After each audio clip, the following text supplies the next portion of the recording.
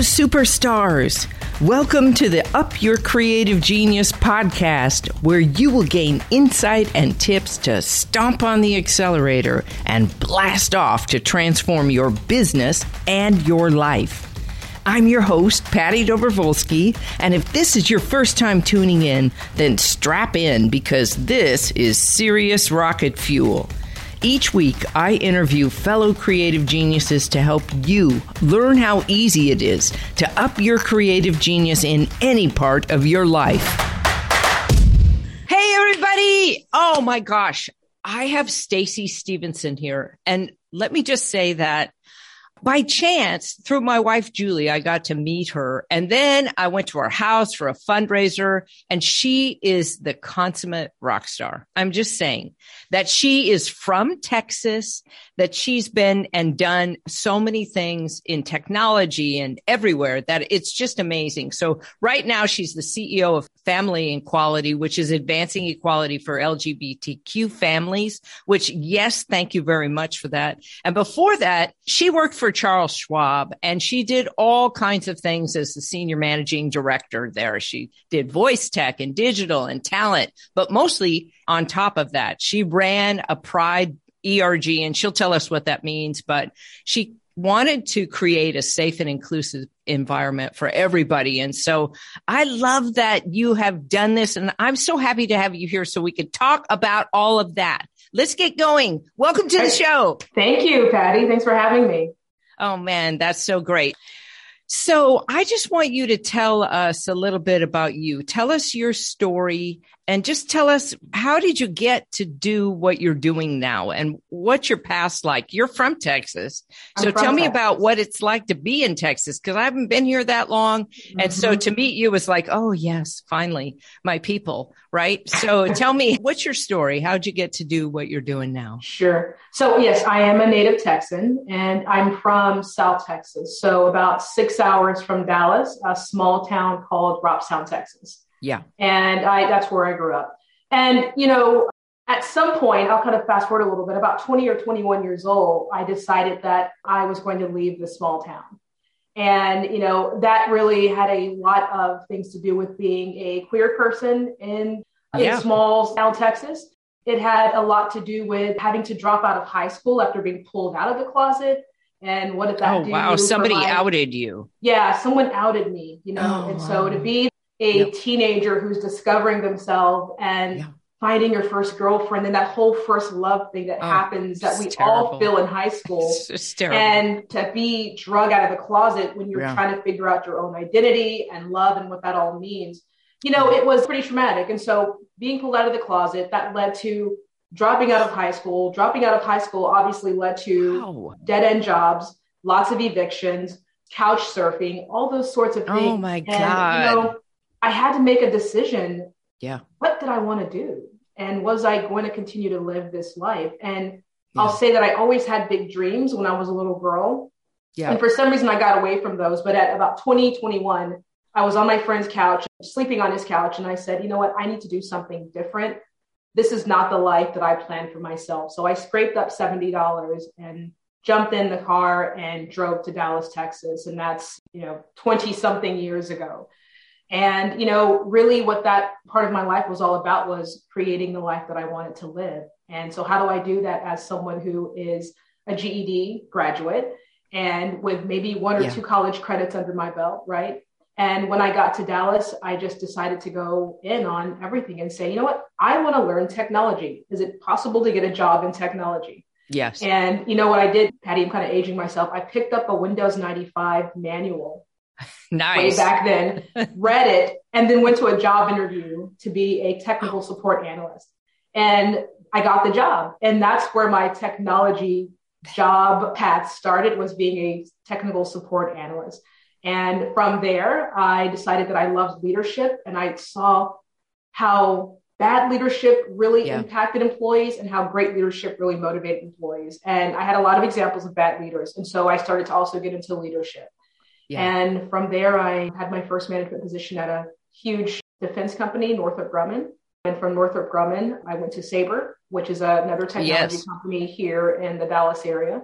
And from Sabre, I went to Charles Schwab. And that was, I'm kind of fast forwarding, but that was like a 20-something year corporate career, from technology to supply chain, organizational development. I think I've done it all. But in all of those positions, what was really constant was leadership. And the other thing I'll say is that going back to school, right, and getting my bachelor's degree, getting my MBA, that was all part of the plan and what led me to land in all those jobs. Oh my gosh. I love that. And I think one of the things that I love particularly about that is that you came to this pivot point, right? Where you were on that couch and you said to the person whose house you were in, I got to go do this, $70 or not, I'm going to go do it. And that piece takes so much courage. And I think part of what I know from meeting you, right, and going to your house and meeting your sons and your wife and just being in that environment with all the people that were supporting family equality, right, was that I felt like there was a through line in the stories that you told and that other people told about courage, about standing up for yourself and making a way where there wasn't a way before.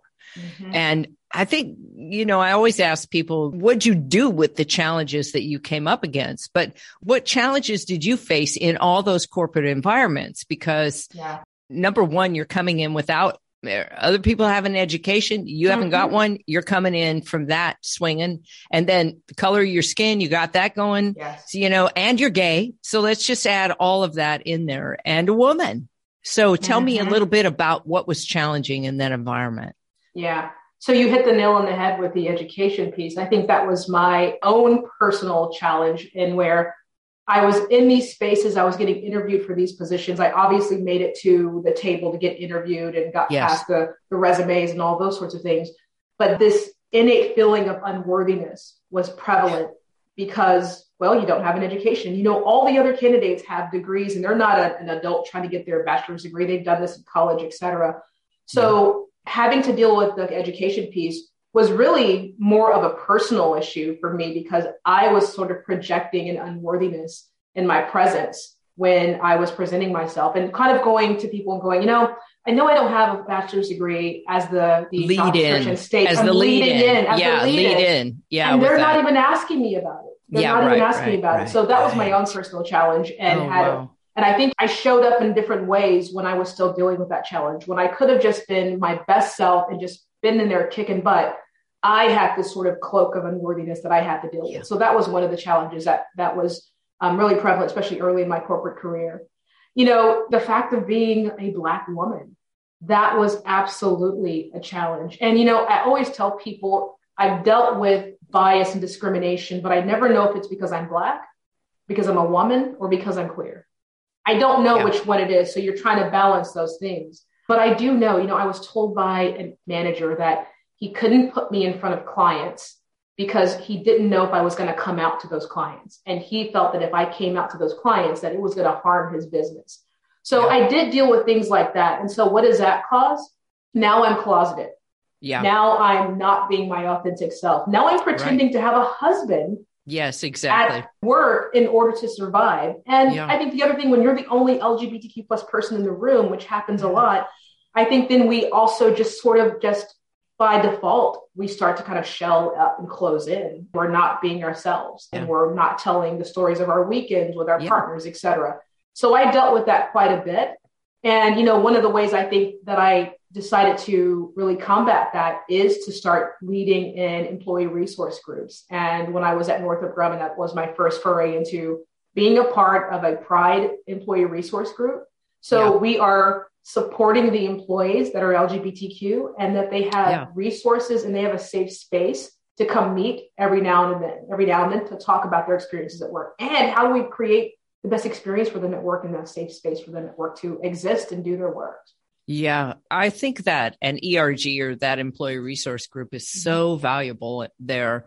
And also it's the place where you can be yourself, because I think, you can imagine I'm older than you are. So way back when I came out, I mean, every single time I went into business, who I was working for, they would always say, you can't come out there. It's not going to be an opportunity for you. And I would just find a way to do it anyway. I would just do it. I didn't care what they said. And, because I realized that if I could be myself in front of those people, they could be themselves. And so in some groups, I felt confident enough, or I had a deep enough bond where I would share that, right? But often it would just be with 2 or 3 people in the room that I was facilitating. I would share with them. It wasn't a thing where now you can just be yourself. And even now in some circles, it's still shocking when I say my wife and I, and I make a point of it. I don't know about you, but I make a point because I want people to remember, hey, I have a partner and she's doing great. You know what I mean? Exactly. And so, but I think that it's hard to bring your authentic self when you feel like that there's so much judgment in the world based on not having an experience with someone like you. Yeah, I agree. You know what the other thing is, and I appreciate that because I wish that we had, when you said you would still do it anyway, even though you were told not to. Yeah. And I wish that I had models like that, like you in my career who were doing it. But I think the other thing is also cultural. So as an African-American person whose family is from the South, who grew up Baptist, and you think about the whole coming out, story, not just what happened at school and the way that the kids responded. How did my family respond to my coming out? And how many times did the issue of church and God and being a sinner come up? And the messages that I was told as a little girl about homosexuality lived with me. And I think probably maybe even back then, even in the safest places, I think I still would have been hesitant because of those messages that stick with you, that you're hearing at home, right? Before you ever leave the nest. Yes. And I think people now, they realize how powerful your words are, or we hope that they do. Right. But of course, my parents, when I came out, I was 17 and they were like, my dad went around the side of the house and cried. My mom's and my siblings said, we love you no matter what. But what was true is my parents never told anyone that I was gay until they were in their 70s. And towards the end of their life, they said it to one of their friends.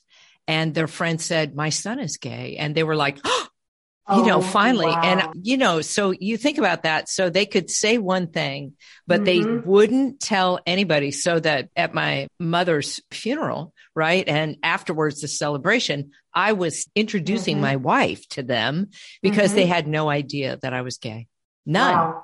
None at all. And so, they just knew what I'd done and accomplished and all those things. You know how it is. Oh, of course. Yeah. Think about what kind of support system that could have been for your parents. Exactly. Had they said something, right? That's right. And kind of built that network. But again, we talk about generational differences with our parents. And I think it's awesome that in their own way, I guess they supported you. I think they did. Right? They did. I found the card.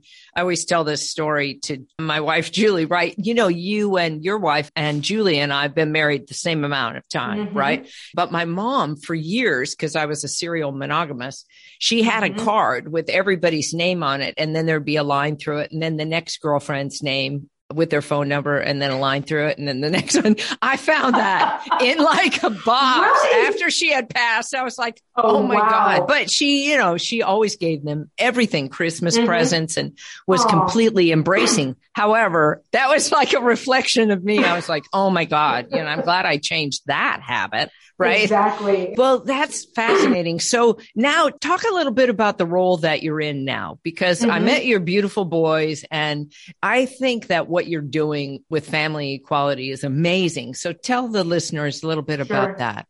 Yeah. So I, I'm going to back up a little bit. I left corporate America, right? Yes. And so But during the pandemic. But during the pandemic, right? And that was and why did you leave during the pandemic, right? So surprising. If someone would have asked me how long has this pandemic been around? Like, it's been almost 3 years. So if someone would have asked me in early 2020 or 2019, if I was going to leave corporate America, I would have thought that are you kidding? You're crazy. Money's good. I got my leadership. Got my leadership position. Got my nice house. I got it right. And I'm like, and again, go back to, the who I was and who I thought I would not be. And now I'm here in corporate America. Like, why would I ever take any of that away?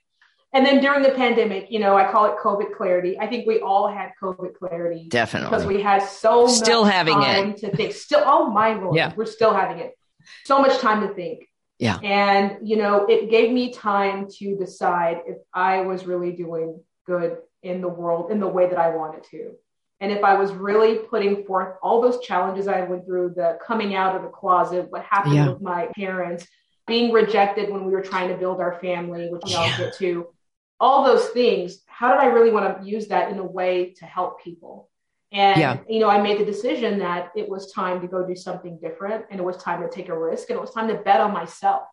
And, you could say I bet on myself, in the past, and I think I did, but it's like those bets, I think, have to keep getting bigger. Well, this is a big bet. I mean, this was like now you're stepping into your true self. Do you know what I'm saying? You're stepping into, you're the leader, you're the CEO. So that means you're overseeing all of it, but you're in your authentic stream. Like there's not a moment that you're not living your full life. Exactly. And that was part of the COVID clarity too of, Charles Schwab is a great company. Yeah, I think folks there. Great company, supportive of the LGBTQ plus community, and all sorts of, I think, underrepresented people. When I was at Schwab, we really were trying to do our best to ensure that we were uplifting those people. Yeah. And then at the same time, was I living my authentic self? And I think to an extent, I thought that I was. I'm leading an ERG.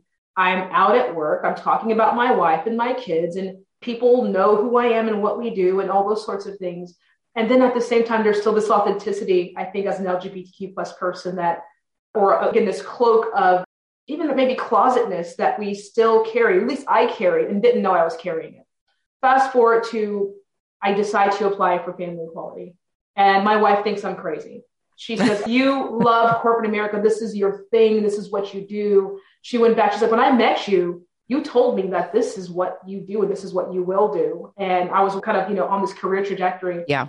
And so she thought I was crazy. Maybe I thought I was a little bit crazy, but maybe that's great if we sometimes get, I think, a little bit crazier out of our comfort zone. But I decided to apply for this job. And, and at a CEO level, like you said, and the committee that was responsible for hiring, they had their doubts because I didn't have extensive nonprofit experience. I sat on boards, but what is this person going to offer? Right. That the traditional nonprofit, candidate could actually give us. And I had to demonstrate that those years and years of business and leadership that I had under my belt at Schwab and Sabre and Northrop Grumman were beneficial to the nonprofit world. And not definitely, only that, but you have to demonstrate that. And not only that, I have a lived experience. My wife and I live in Texas. We're a Black lesbian couple in Texas raising twin Black boys. Yes. And by the way, we had a very rocky journey with building our family, including an adoption agency in Texas telling us that they wouldn't work with us, telling us that women were not going to pick us anyway. But by the way, we're not going to work with you because you are a same-sex couple, having fertility doctors give us the runaround, So that experience of being rejected when you're trying to build a family, when you make that decision to have a child, which is just a huge decision. Yeah. And then you go forth, because that takes courage too, right? To say, oh my God, I'm going to raise other humans. That's just a whole other level of courage as well. And then you go do that, and you take that big step, and then they tell you that you're not good enough and that you can't do it. I felt I could take that hurt, that pain, the experience of being in corporate America, and take all that and make an effect and an impact in family equality. And thankfully, after a very long, almost 6-month interview process, grilling, let the grilling begin. One side, then the other. Lots of grilling. They selected me, and I'm thankful, and I'm so happy to be at Family Equality. I feel like I am where I am supposed to be, and it's almost like, what took me so long to get here? Yeah, it took me so long to figure that out. But I think in life, it does take us some time to figure out where we truly belong. We're sometimes living someone else's life. We don't even know it. We're sometimes living someone else's life or someone else's version of life, and we don't even know that we're doing it. Yeah, I would agree. I think that, we get impacted by everything around us, and what we form a belief about who we should be and how we should act. And then we live that as if it's reality. And just like our personality, we think our personality is real, instead of that it's just one suit we put on and it can change over time. And that, really, when you work in the corporate sector, I mean, you just wear a certain suit really all the time, and you button yourself down in ways that are hard to explain, but you can feel it inside.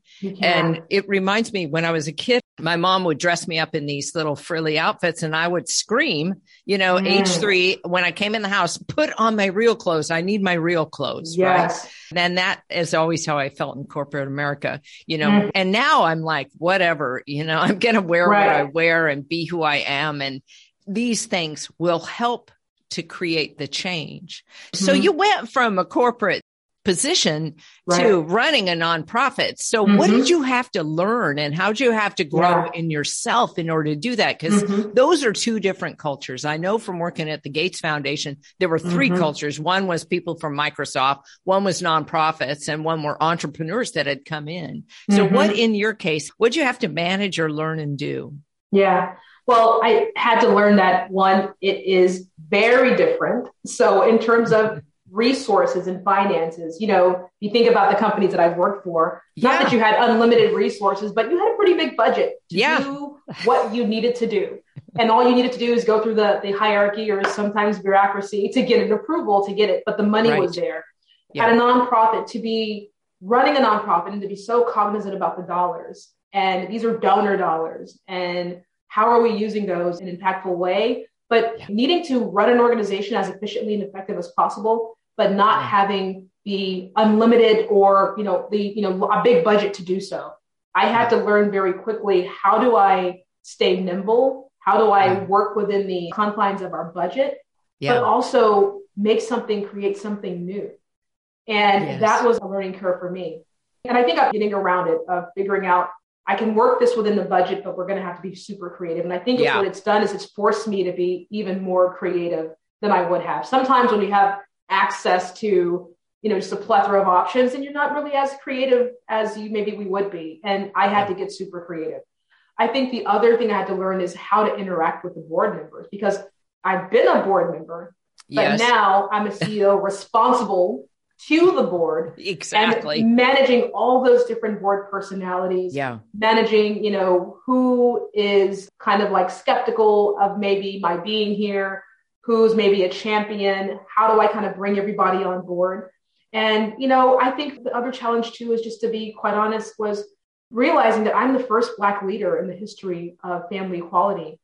And to be honest, after 42 years of this nonprofit being in existence. Wow. And, a while, Patty, I was telling myself, I don't want to make that a thing. That's not a thing, and I think that's a whole conditioning of African-American people too. We've taught not to rock the boat a lot when it comes to race. But it's not really about rocking the boat. It's the fact. Yeah. And there are implications that come along with that. Definitely. And while I went in with eyes wide open, there are also things that I learned along the way, that being the first Black leader and how people respond to you and how you have to show up are still very different. And that's something that's a consistent theme, whether I'm in corporate or whether I'm in nonprofit, I'm still a Black woman. And the ways in which I have to show up are very different than some of my peers. So thinking about that, like, tell me that. Educate the listeners a little bit about what that means. You have to show up somewhat differently. So how are you having to course correct or, sort of position yourself? Yeah. I think it's really about we all want to show up competent.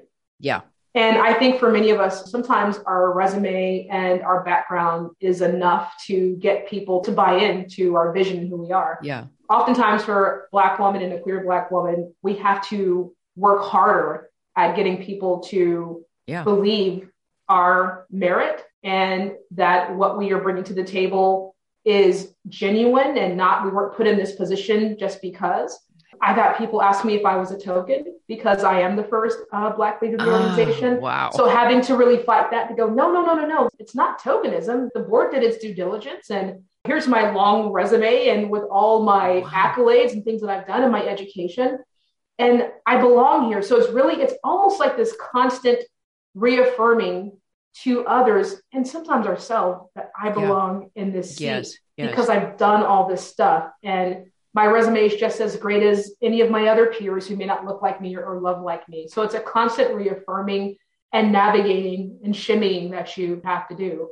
And thankfully, I have a supportive board, but, I'm responsible to the board, to donors, to the employees, all of that. And there's implications that come along with that you have to continue. Yeah, definitely. And I just think that sounds very tiresome to me. Mm-hmm.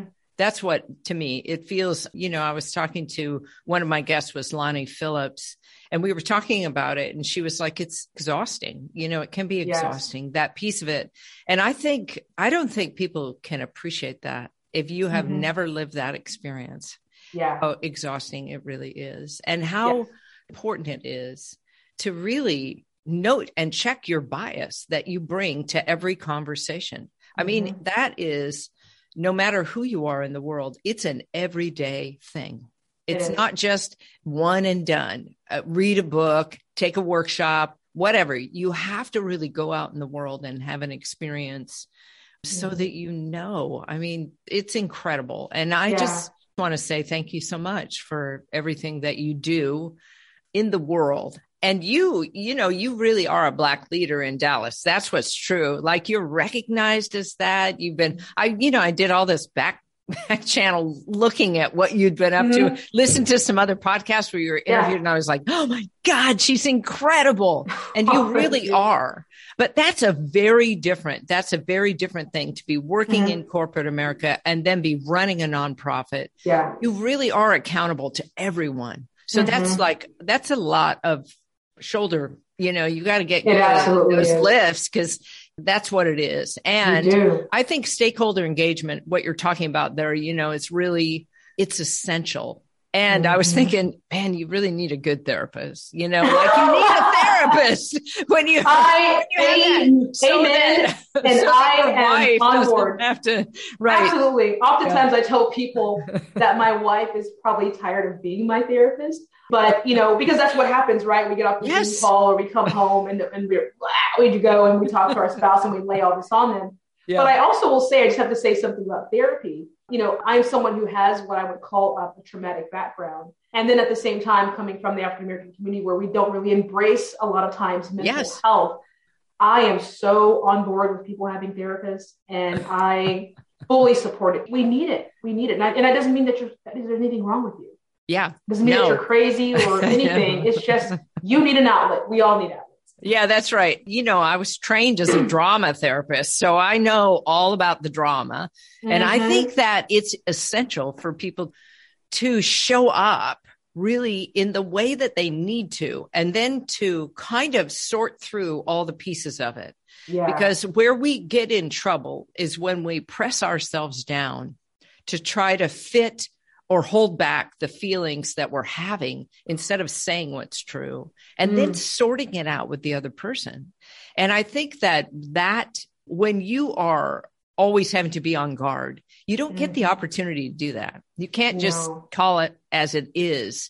And so part of, I think, the challenge for all of us in this new era, the pre-COVID, now we have an AC. And so now we're in AC. And so in that place, we have to be truly listening to each other and then being authentic about what is true for us, and know that, you're not always going to say it right and well. You're going to do the best you can. And that there's got to be a lot of grace for that. A lot of grace.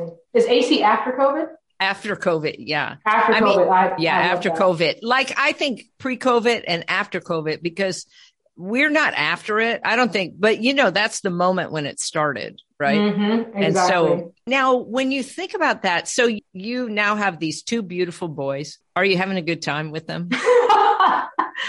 Speaking of authenticity, parenting is the most beautiful and challenging experience that a human can undertake. That's what I will say. And I am having fun with them. I'm also learning from them. And that is so hard, because I am taught, or we're taught as parents, that we are the authority figure. We know best. We know it all. And then at the end of the day, I'm like, I don't know it all. Yeah. And how is it that I could actually learn something from these 7-year-olds? And that's begrudgingly. I don't want to learn from them, but I am learning from them. And it's been a stretching experience to me, because I love my parents. You saw the story about my dad during the party that you attended. love my parents. And at the same time, I don't want to make some of the mistakes that my parents made. So I'm having lots of fun, and then also trying to be cognizant of not making the mistakes. And I know I'm going to make mistakes. I'm going to screw up. I already know that, but fun is the theme that we're trying to implement here at the house, because man, Patty, things can get so damn serious sometimes. Oh yeah. I think, and people are, I think there's all the boundary setting piece, right? So the boundaries, and then the freedom, and then, the chaos. And you've got twins, so they can work you. Yeah, they're like with each other. They like to do the tag team thing, Yeah. But you know what? We're having fun. And what I will say about them is that just what we try to instill in them, because they get a lot of this from school. Why do you have two moms? Or you have two moms. I told the story at the house party about a teacher who was treating London badly, and we found out later it's because he had two moms. And what I can say is that you always wonder, how is that going to affect your kids? And then you sometimes, I think, feel a level of guilt because they're having to shoulder that burden.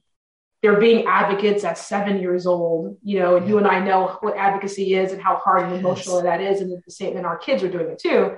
Yeah. That they have embraced the whole having a mama thing, a mom and a mommy. It's like, no problem.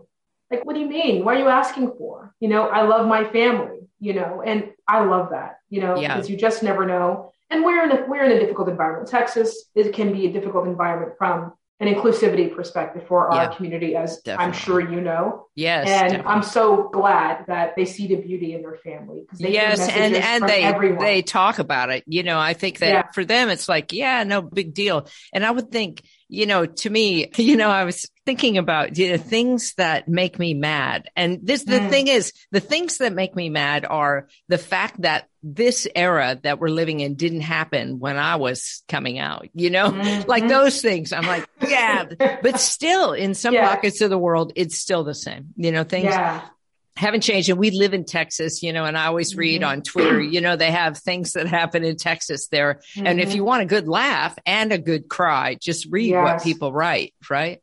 But now when you think about, so I love that you started this whole conversation with talking about this wasn't the vision that you had of your life. So I'm curious, what do you envision for yourself? Like best case scenario, 3 years from now, what do you see yourself doing or being? What's that look like? Or when you're thinking about your trajectory? Sure.